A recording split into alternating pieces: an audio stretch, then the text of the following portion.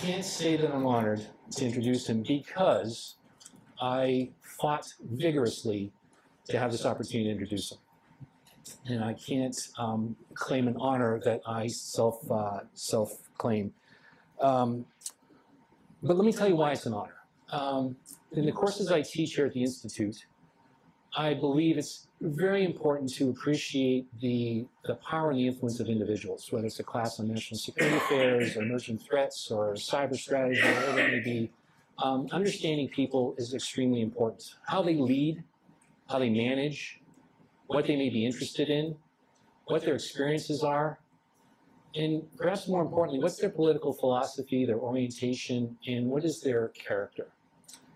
And when I learned that Will was going to be here to speak about his book, it struck me immediately that his book is about a great man who demonstrates all those traits, and Will very clearly, maybe not so profoundly or explicitly, but addresses all those traits of Ronald Reagan in his book.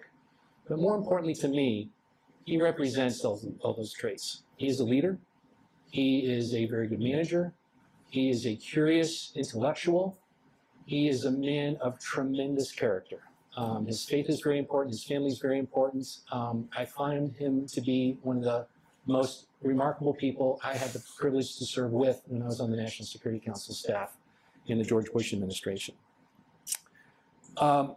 But there's more to it. This is a fantastic book. I'm halfway through it. I'm laughing because I teach my students to write 3-page memos, and typically historians write very thick books, but this is a fantastic book for a number of reasons. It's written by a scholar, and despite the fact that he went to Stanford and Yale to get his degrees, although he did so before they became very woke and very confused about what it meant to be diversified, inclusive, and equitable. He earned his degrees well before that, this current period of angst. But he's certainly a scholar. He's also an historian of tremendous talent. One of my favorite historians passed away recently, David McCullough. One of my favorite books is his book, Morning on Horseback. And I remember thinking, who's going to replace McCullough? I think Will can certainly follow suit. So he's not only a scholar, he's not only an historian, he's a policymaker. He's had practice as a policymaker. He's served on the National Security Council staff, co-author of a national security strategy, which is no small feat. He served on the State Department's policy planning staff. So he has a lot of experience as a policymaker, as we at IWP like to say. He's a scholar practitioner. And he's written a phenomenal book. And his final trait is he writes extremely well. This is a book that I encourage you all to pick up, not only if you're interested in Ronald Reagan, which this is about, but to understand good historiography and the research that was done to present a great man in a great book. And I would like to introduce to you a person who I think is great, Dr. Willenberg.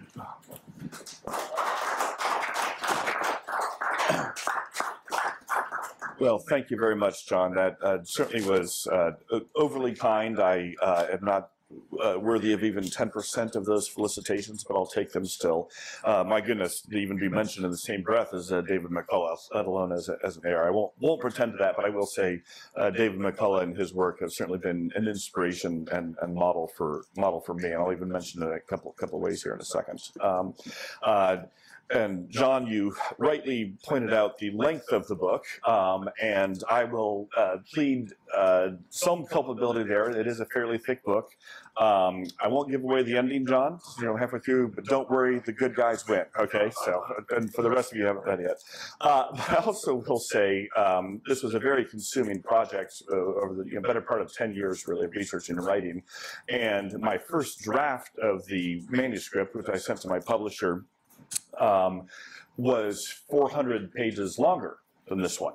And so the hard part was not writing the book. The hard part was cutting 400 pages from it. So I had to cut it about by a third. So if it does feel long to you, just be reassured, the earlier version was a lot longer. So, and it's a better book for it, by the way, having been cut out. Although there were any number of passages I wished I could have included, but there would be a lot fewer people able to get through it. Okay, to the book itself. No, one other thing before I do get to the book itself. I've given a number of talks on the book across the country. Going to London next week and Australia after that, so some international ones as well. In many ways, the one I've been looking forward to the most, or almost the most, London's pretty cool, right, is here. Because IWP, not just conceptually, but quite literally embodies so much of the best of Reagan's national security legacy. You don't need me to tell you this, right? Your very founding chancellor, John Mazowski, other stalwarts here, such as Sven Kramer, coming out of the Reagan NSC staff and playing very key roles in the development of his winning strategy. And so I think the continuing mission of IWP, and great professors like Professor Sigronis here embody this, do capture that element of statecraft, of taking leadership seriously, of taking ideas seriously, of connecting American power to a broader sense of moral purpose. So it is a particularly suitable venue to be speaking here. All right, to the book itself. I first want to tell you a little bit about why I put it together the way I did, and then I'm going to walk you through some of the main themes. I wrote it as a narrative, so it unfolds in chronological sequence. It's designed to unfold as a story. That's fairly common for historical writing, but there's a lot of histories of the Cold War you can find that don't treat it as a narrative. Rather, we'll treat it regionally or thematically, any number of other ways you can do this. I wrote this one as a narrative. Partly I wanted it to be a readable and interesting story, but there's some key arguments embedded in the writing it as a narrative. First, and John referenced this, I want to show the role of leadership, of statesmanship, of individual decision-making. Too often, there's growing trends among other scholarly circles to treat the Cold War as just a big set of complicated structural factors, a bipolar system, shifting tectonic plates in the international order. Those things are going on, but I think that, and I try to write the book this way, that individual presidents, especially one as transformative as Ronald Reagan, were not just victims of circumstance or victims of these broader impersonal, historical, and geopolitical forces, but rather did make a difference. And in writing the book as a narrative where you can see the story unfolding as it does, you can see decisive moments where Reagan had a choice. He could go this way or he could go this way. And had he gone another way, history might have turned out differently. Or another president. If Reagan had not won, might well almost certainly would have taken things in a different direction. So in writing it as a narrative, I'm also trying to recapture the importance of individual choice of leadership. Secondly, there is creeping in amongst all of us, now that we're some 4 decades removed, give or take a little bit from the end of the Cold War, a sense that the peaceful end of the Cold War was somehow inevitable. That, of course, the Soviet Union was going to collapse. Of course, the world would not be destroyed in a nuclear apocalypse. Of course, market democracies would emerge on the good end of the stick, and Soviet communism would meet its demise. And I even see this some of my students at University of Texas, who I love. This is not to criticize them, but they're all born well after the Cold War, right? It's distant history to them. It might as well be the Civil War or the War of 1812. And so you can look at it and think, okay, well, the Soviet Union was such an absurdity. Of course, something like that cannot continue. Of course, our leaders would not have been so foolish as to destroy the world in a nuclear war. Well, any of you here who are old enough to remember the Cold War, others who studied it, you will know that it did not seem that way at the time. And it did not look inevitable that the Soviet Union was going to collapse. And every day when President Reagan went into the Oval Office and his NSC staff went to their desks and the then OEOB, they did not know if this might be their last day on planet Earth. And furthermore, they did know that the fate of the planet and the fate of the free world hung on decisions they were going to be making. and how those decisions were going to be perceived in the Kremlin and elsewhere around the world. And so writing the book as a narrative, even though we know now how the story ends, I made my joke to John, the good guys win, okay, they do, right? We're here now because we know how it ends. Reagan and his team didn't know that at the time. Nobody did. And while they were pushing some pretty radical, I think pretty transformative policies and strategies, they believed in them, and they were right to do so. But no one could be sure how this is all going to work out. No one could be sure this was going to lead to America's peaceful victory and the collapse of the Soviet Union and the preservation of the human race and planet Earth.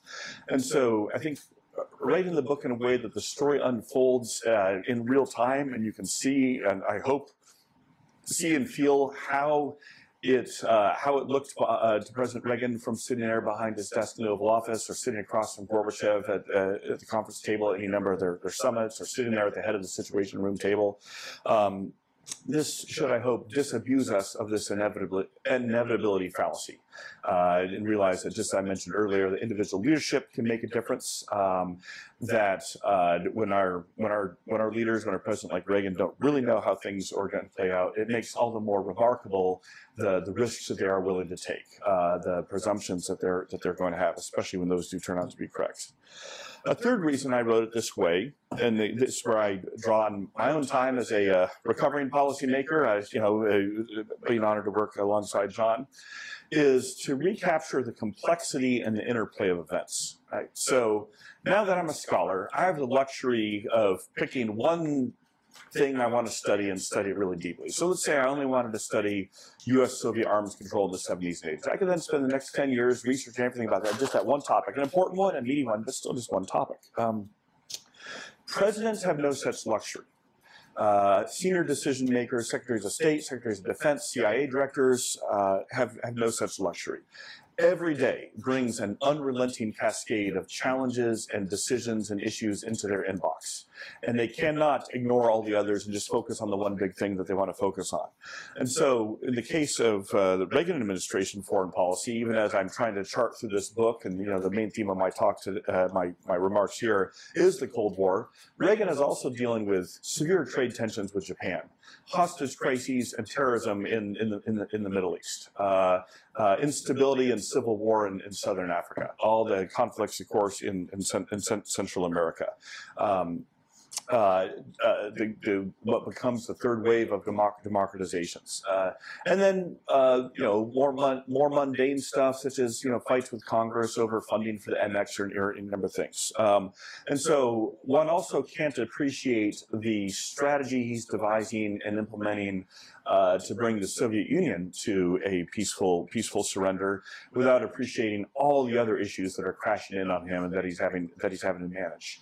And I came away from this with an even greater appreciation for him as a strategist, because in a lot of ways that I don't think others had fully appreciated, he did connect a lot of those dots, right? And so his effort to, just to give one example that I traced through the book, to transform the U.S.-Japan relationship from primarily an economic rivalry, with the severe trade imbalances we had, to primarily a strategic partnership, was in part because of his vision for reorienting the American strategic posture in Asia, placing Japan at the forefront instead of China, as Carter and Ford and Nixon had done.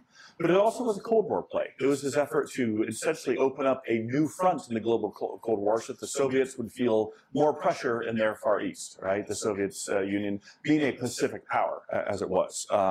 And so that gave me a greater appreciation for when Reagan is meeting with some Japanese trade official to haggle over their import barriers to American beef and citrus, and he's mindful of farmers in key states like Texas and Florida being concerned about this. It's not just a domestic politics issue for Reagan. It's not even just an economic issue for Reagan. It's not even just an Asia policy issue for Reagan. It also is connected back to his broader Cold War grand strategy.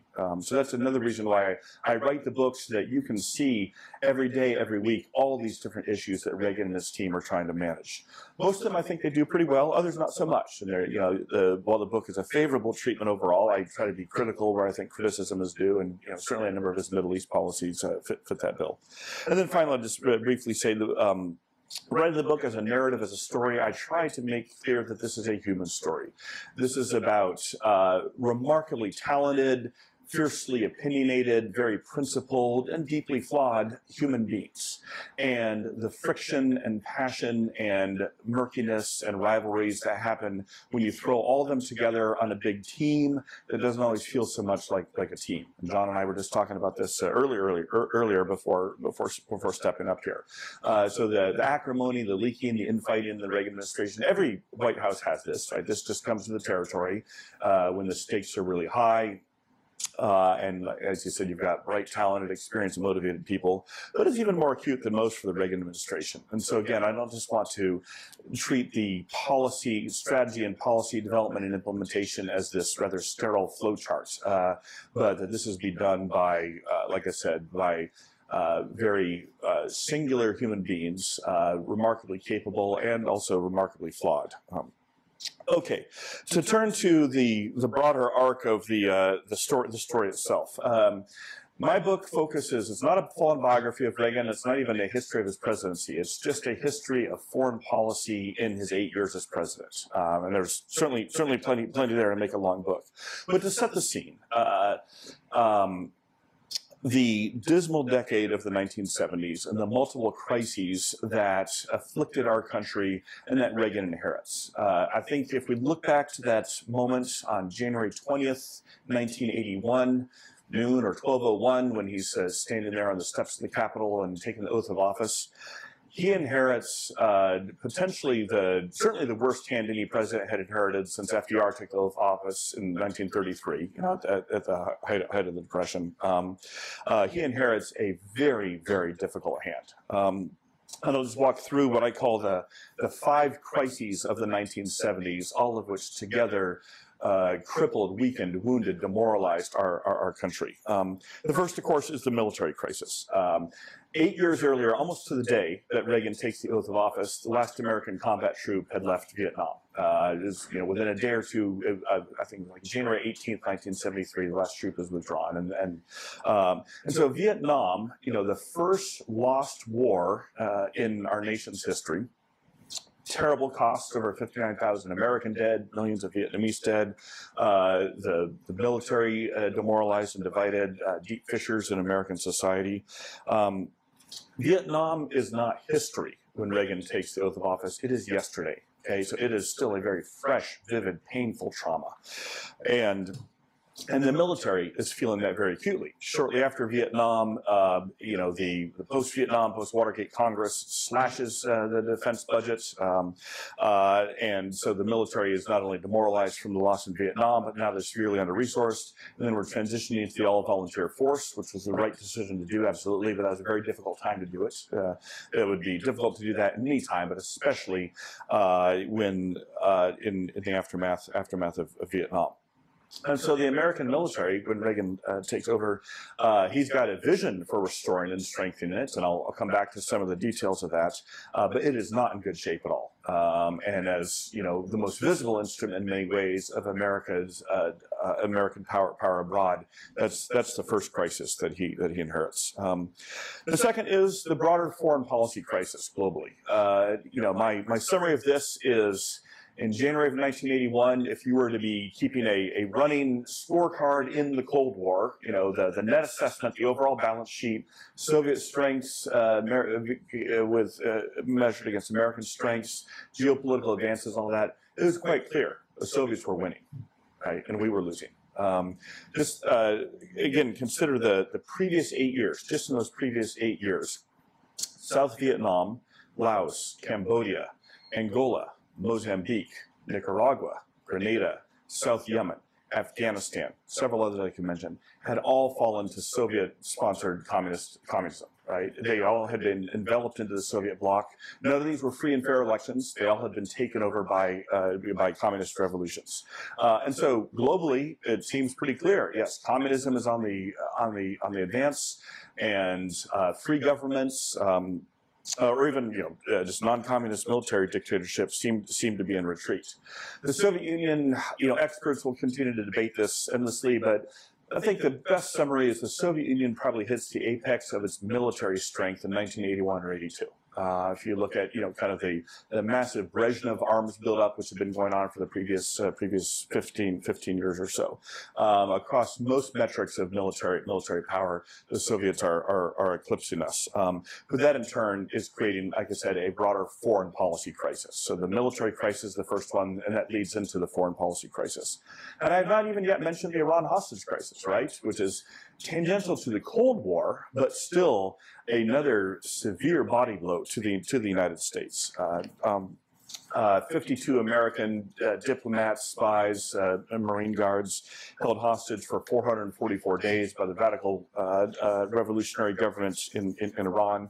A further humiliation for the United States, certainly contributes to Jimmy Carter's loss. The third crisis, so we got the military crisis, the foreign policy crisis. Third crisis is the energy crisis, right? Starting with the OPEC oil embargo in 1973 after the Yom Kippur War, and throughout the 1970s, the United States was not producing near enough oil and gas to meet our own energy needs. We were disproportionately reliant on oil and gas coming from the broader Middle East, and that embargo, coupled with our low production, was really devastating our economy, but also just quite literally preventing us from fueling our country. This is why the hours-long lines at gasoline stations just to fill up your car with a tank of gas, things that we take for granted today. And so the energy crisis is both a foreign policy crisis because it's largely inflicted on us by countries outside our borders, who see the United States as weak and vulnerable and unable to retaliate, but also in turn leads to the fourth crisis, the economic crisis. Since the lack of secure, reliable, and abundant energy supplies also play into the broader crisis of the American economy. We have this perverse new phenomenon of stagflation, high unemployment, low growth, and high inflation. Of course, we're dealing with high inflation now, but at least we're not having runaway unemployment either. And it had been like that for several years. And so it's not just, okay, another cycle of we're having a few down months with the stock market. And rather, it seems that the American system of free market capitalism might be fundamentally broken.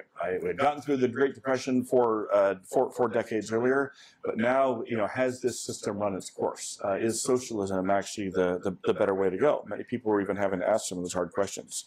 And of course, a weak, stagnant economy plays into these other things, right? It means you can't adequately fund your military. You can't rally the American people behind a more robust foreign policy abroad if they feel like their needs are not even being met at home, and certainly can't hold yourself as a leader of the Western alliance if your economy is such a mess. And in turn, our economic woes were contributing to Europe's economic woes too, right? So the Brits were having a hard time, the West Germans were having a hard time. And then finally, the fifth crisis is the crisis of national morale. All these other things, right? If everything else is going on, you start to think, we just don't believe in ourselves as a country anymore. The American dream is dead. Any notion of American exceptionalism, of a broader American purpose in the world, just seems hopelessly passé and over. Most Americans thought our best days were behind us. We'd had a pretty lousy run for that decade. Not just the loss in Vietnam, but then of course the Watergate scandal, a loss of faith in the political class.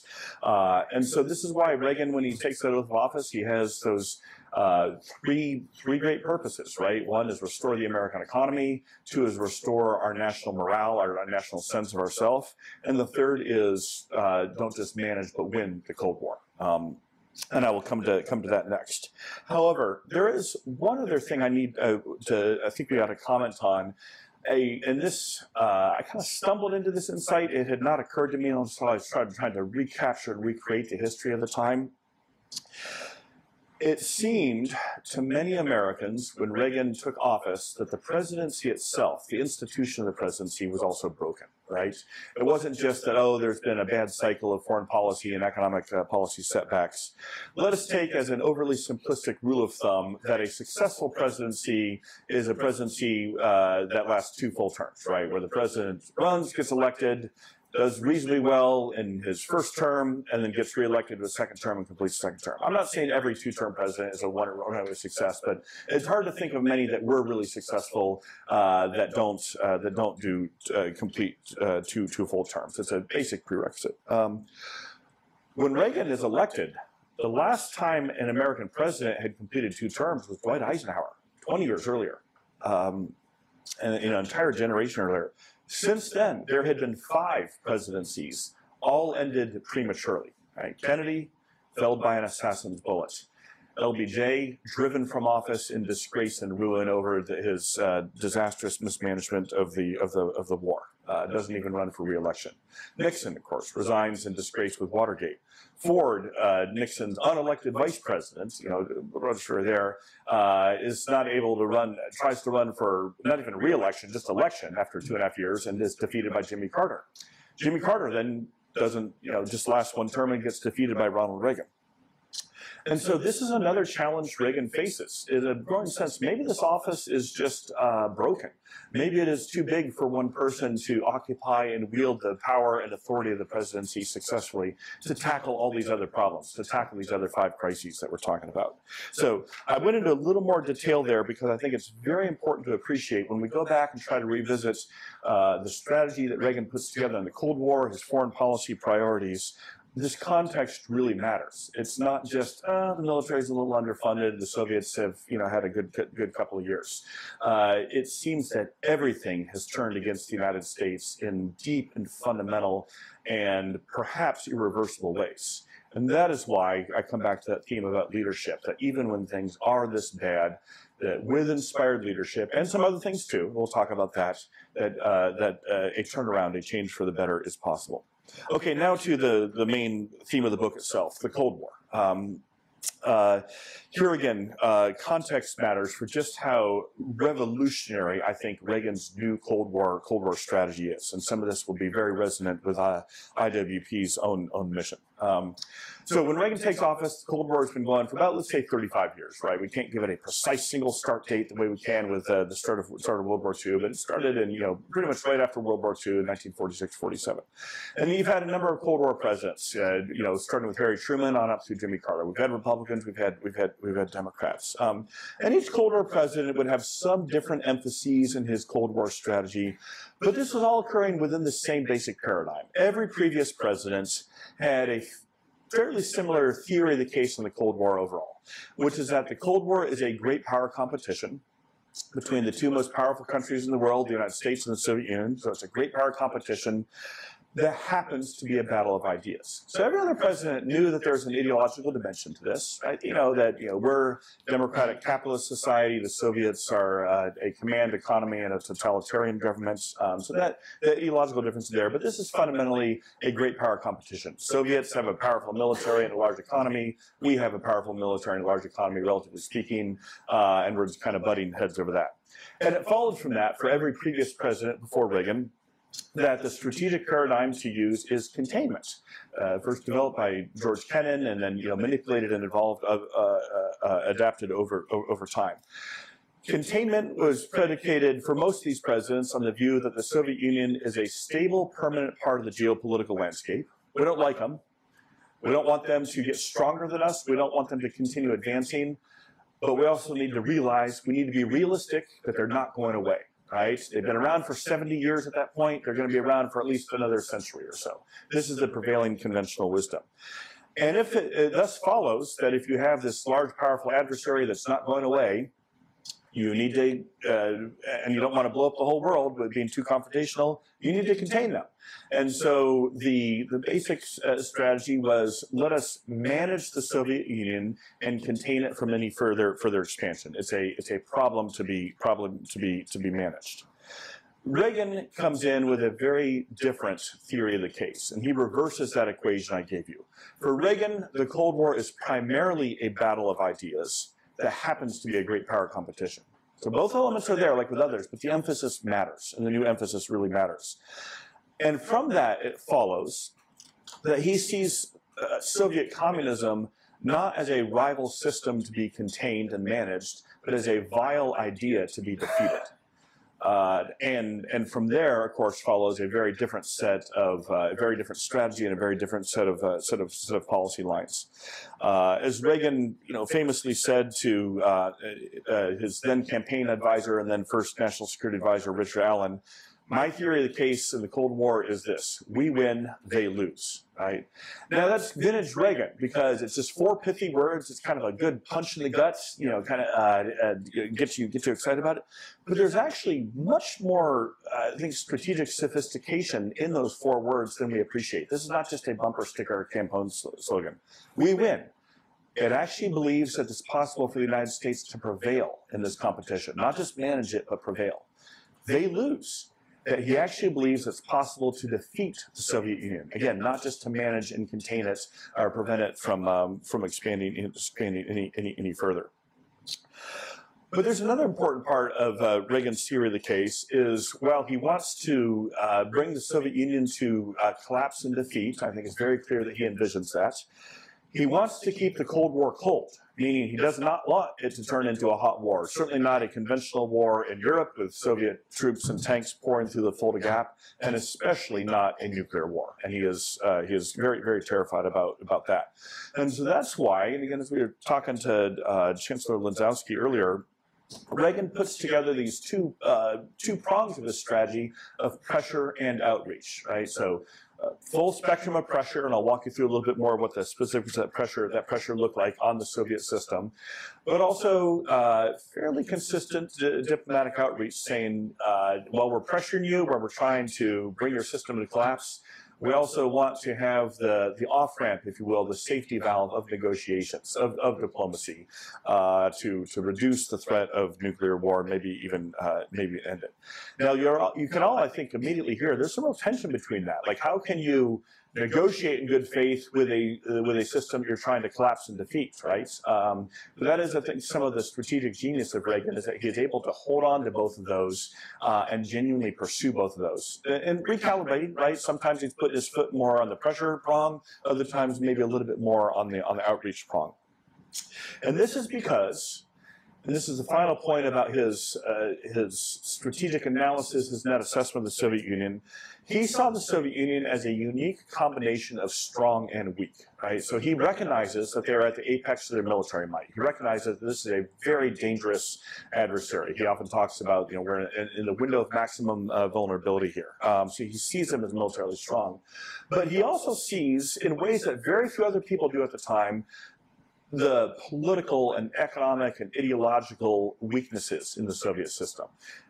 He sees much earlier than most do the decrepitude of its economy. He sees the illegitimacy of its claim to represent its people when that really means just rule over them and oppress them. And not just the peoples of the Soviet republics themselves, but of course the captive peoples of the Warsaw Pact too. He recognizes the Soviet Union is an empire. Much sooner than most, and of course he says that. And so this perception of Soviet strength militarily, which needs to be deterred, and then otherwise weaknesses, is also key to understanding how and why Reagan does this combination of this pressure and outreach strategy. And this is, in hindsight, I think we can see that it works quite well. I certainly make that case in my book. But at the time, it wasn't so clear that it would. It was quite dangerous. The analogy I've used in other settings is we might think of the Soviet Union as a wounded, cornered bear. Right, so it's still got fangs and claws and is very dangerous and militarily powerful as a bear will be, but it also is wounded and cornered with all these other weaknesses and vulnerabilities. And that's actually the most dangerous bear there is, right? That's the most dangerous kind of bear there is. And so, how do you, continue to apply pressure on that bear, preventing it from doing any harm, while also looking for a way to calm things down so that it doesn't just lash out and destroy itself and you and everything that's around. My summary of what Reagan is trying to do with all this, as I spent several years trying to puzzle, okay, how can I summarize what he's trying to do here? Because this is a number of different prongs, all feeding together, quite a bit in tension with each other. I think his goal was a negotiated surrender. He clearly wanted the Soviet Union to surrender. He wanted it to collapse. He wanted, the world to be rid of that menace of Soviet communism. But he wanted it to be done in part through those negotiations, right? So that's why he was not demanding an unconditional surrender or trying to start a conventional war, let alone a nuclear war. And so negotiated surrender is the outcome that he's looking for. And again, as I go into quite a bit of detail in the book, I won't read all these here for you now. In hindsight, I think we can see he's exactly correct, right, in recognizing the threat of Soviet adventurism and military strength, but also the many other weaknesses and liabilities and rot in the system. But it wasn't evident at the time. And I go in quite a bit of detail in the book, and John, you've probably come to these sections are all about how expert opinions said otherwise, right? You know, most of American Sovietologists in civilian universities think this is crazy. They've spent their life studying the system. They think that it's strong and resilient and durable. Sure, it may not be the most efficient or happy place, but you know, there's a famous article in Foreign Affairs at the end of 1982 by two very eminent Sovietologists from Columbia and Smith, going all through Reagan's strategy and saying he is wrong, wrong, wrong, wrong, wrong. There's no way the Soviet system will be brought to collapse. It's just wrong. And then a number of CIA assessments are, come to similar conclusions. Yeah, the economy may not be super dynamic, but it can keep going along. One of the CIA's top Soviet analysts writes in 1983 that just as our grandfathers dealt with the Soviet Union and we are dealing with the Soviet Union now, our grandkids are still going to be dealing with the Soviet Union. And it's not going to be collapsed or changed as a result of this administration or any other administration's policies. I could give you more and more examples like that. The point being, even by coming up with this new strategy and this new theory of the case, Reagan is flying very much in the face of most expert opinion and conventional wisdom. Okay, so the pressure prongs of his strategy. I'll kind of walk you through how these work here in the final part of the talk. So he has three goals with his pressure strategy. First is to deter Soviet aggression. Okay, every previous president would have had that one as well. But the second two goals of Reagan's pressure strategy are unique to Reagan.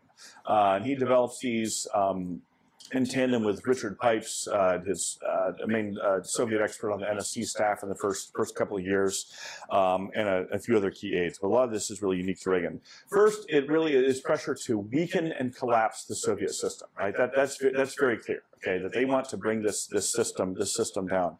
But the third one, I think, is even more interesting and less appreciated. As part of the pressure, they want to, and they're very explicit about this, pressure the Soviet system to strengthen reform elements and produce a reformist leader. Because remember, he wants to negotiate. He wants to have that prong of diplomatic outreach and conciliation as well. But you got to have a negotiating partner. You got to have a reformist leader who will meet you halfway. You can actually talk to about these things. This is why I titled the chapter in my book, When Gorbachev Comes to Power in 1985, Waiting for Gorbachev. Because Reagan had spent the first 4 years and 2 months of his presidency waiting for a Gorbachev. Maybe not necessarily Mikhail Gorbachev himself, right? He doesn't know it's necessarily going to be him until a couple months before, but waiting and looking, and not just waiting, but trying to actively bring about such a Soviet leader. And so that is a very important part of the pressure strategy. A little more detail on some of these specific pressure prongs. First, the military one. A lot more I could go into here, but here's the top line, mindful of time. Reagan, in increasing and dramatically increasing the Pentagon's budget, is not just trying to outspend and outbuild the Soviets. That's part of it. He is trying to outsmart them.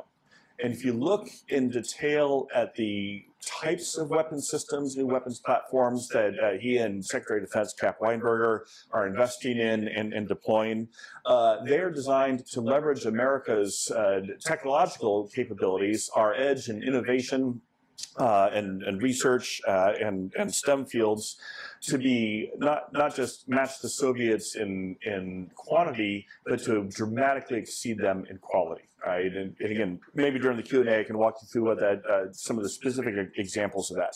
But the whole idea here is he's drawing some from Andy Marshall's competitive strategies framework in the Office of Net Assessment. So he's picking up on some ideas that were first developed in the 1970s.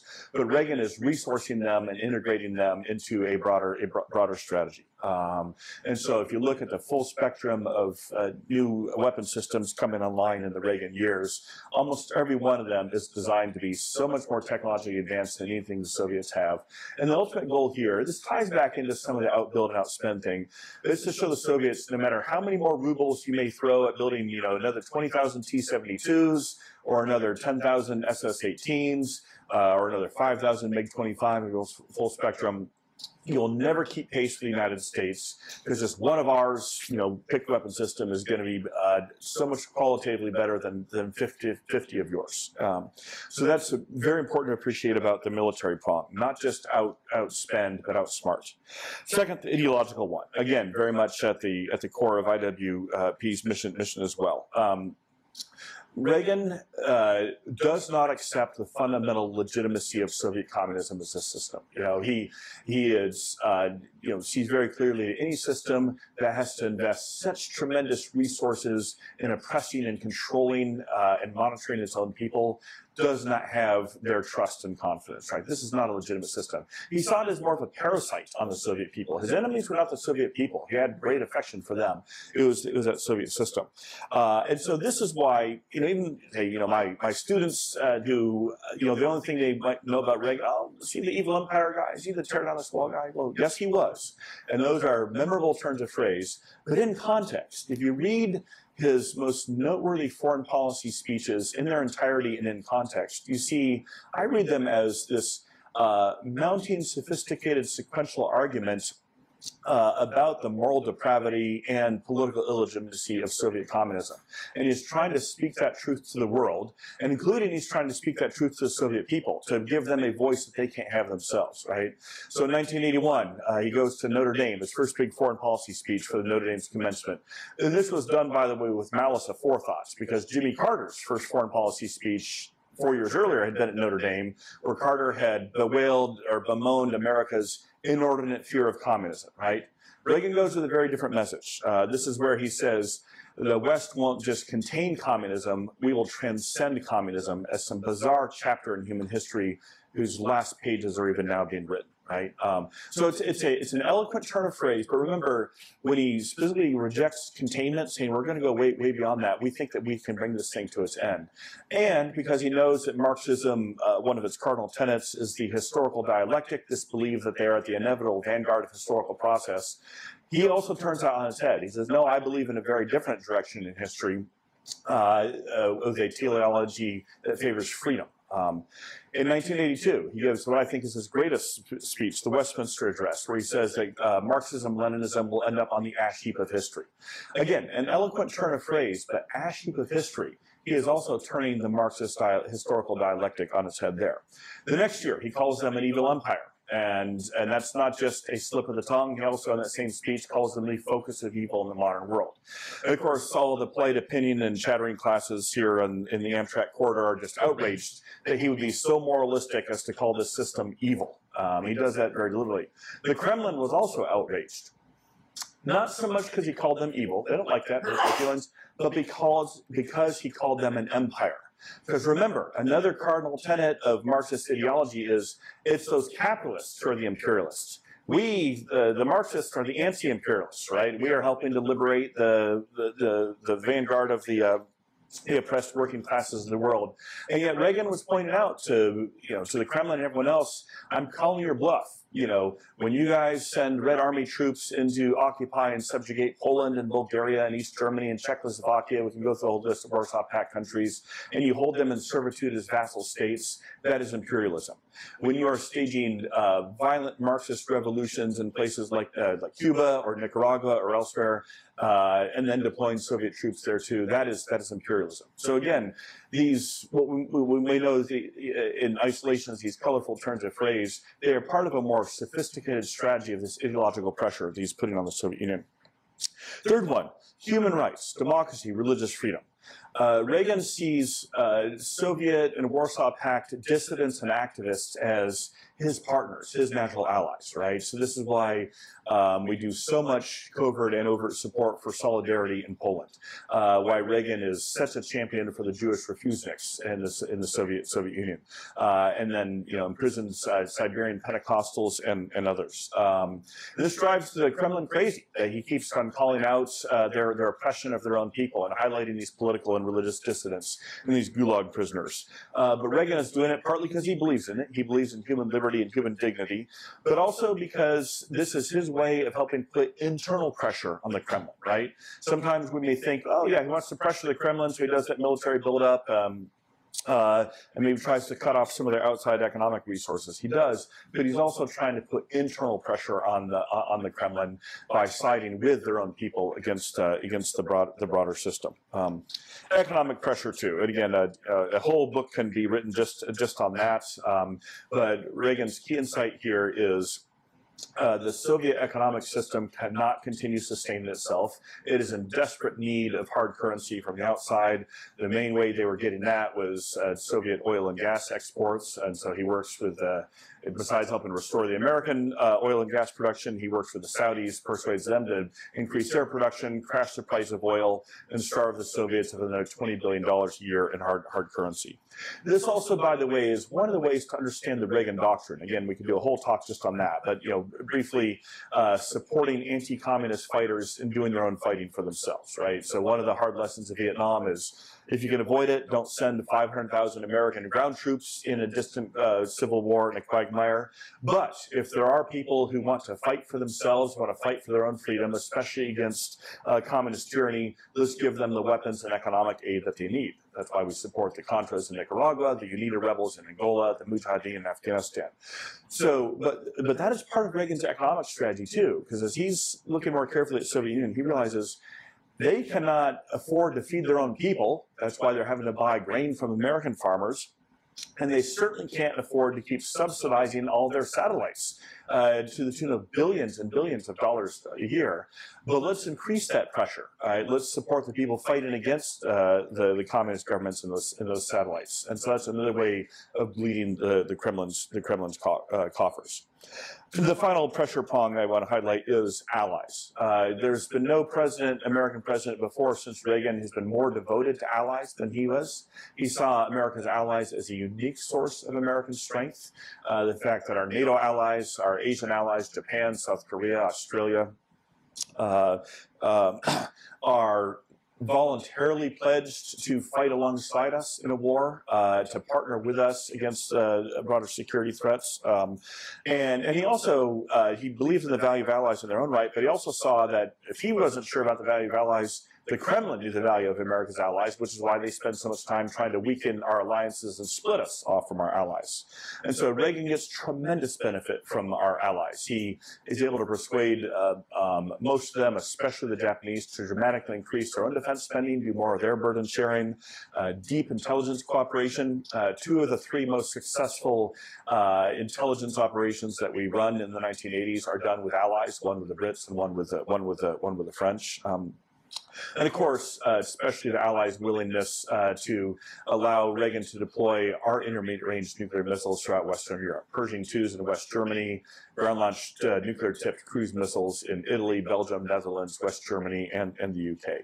Very key for countering the Soviets' own deployment of their SS-20s. Now look, I could give you a whole nother talk on all the problems Reagan has with allies too, right? They drive him crazy. They're a real pain. Okay, this is, when I'm talking about his devotion to allies, I'm not trying to only give a happy just so story, but his rock solid commitment to the allies enables him to manage those frictions. It's in some ways kind of like a bad marriage, right? They're fighting all the time, but they're still married, and they stay married, and they're still together. Okay, then just a little bit on the outreach prong.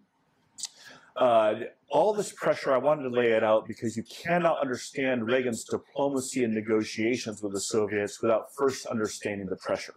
So for him, negotiations are not just about let's sit down and talk, not even let's sit down and argue. Rather, for him, he approaches negotiations and he wants to do it from a position of strength. So that's why he very much believes in the integration of force and diplomacy.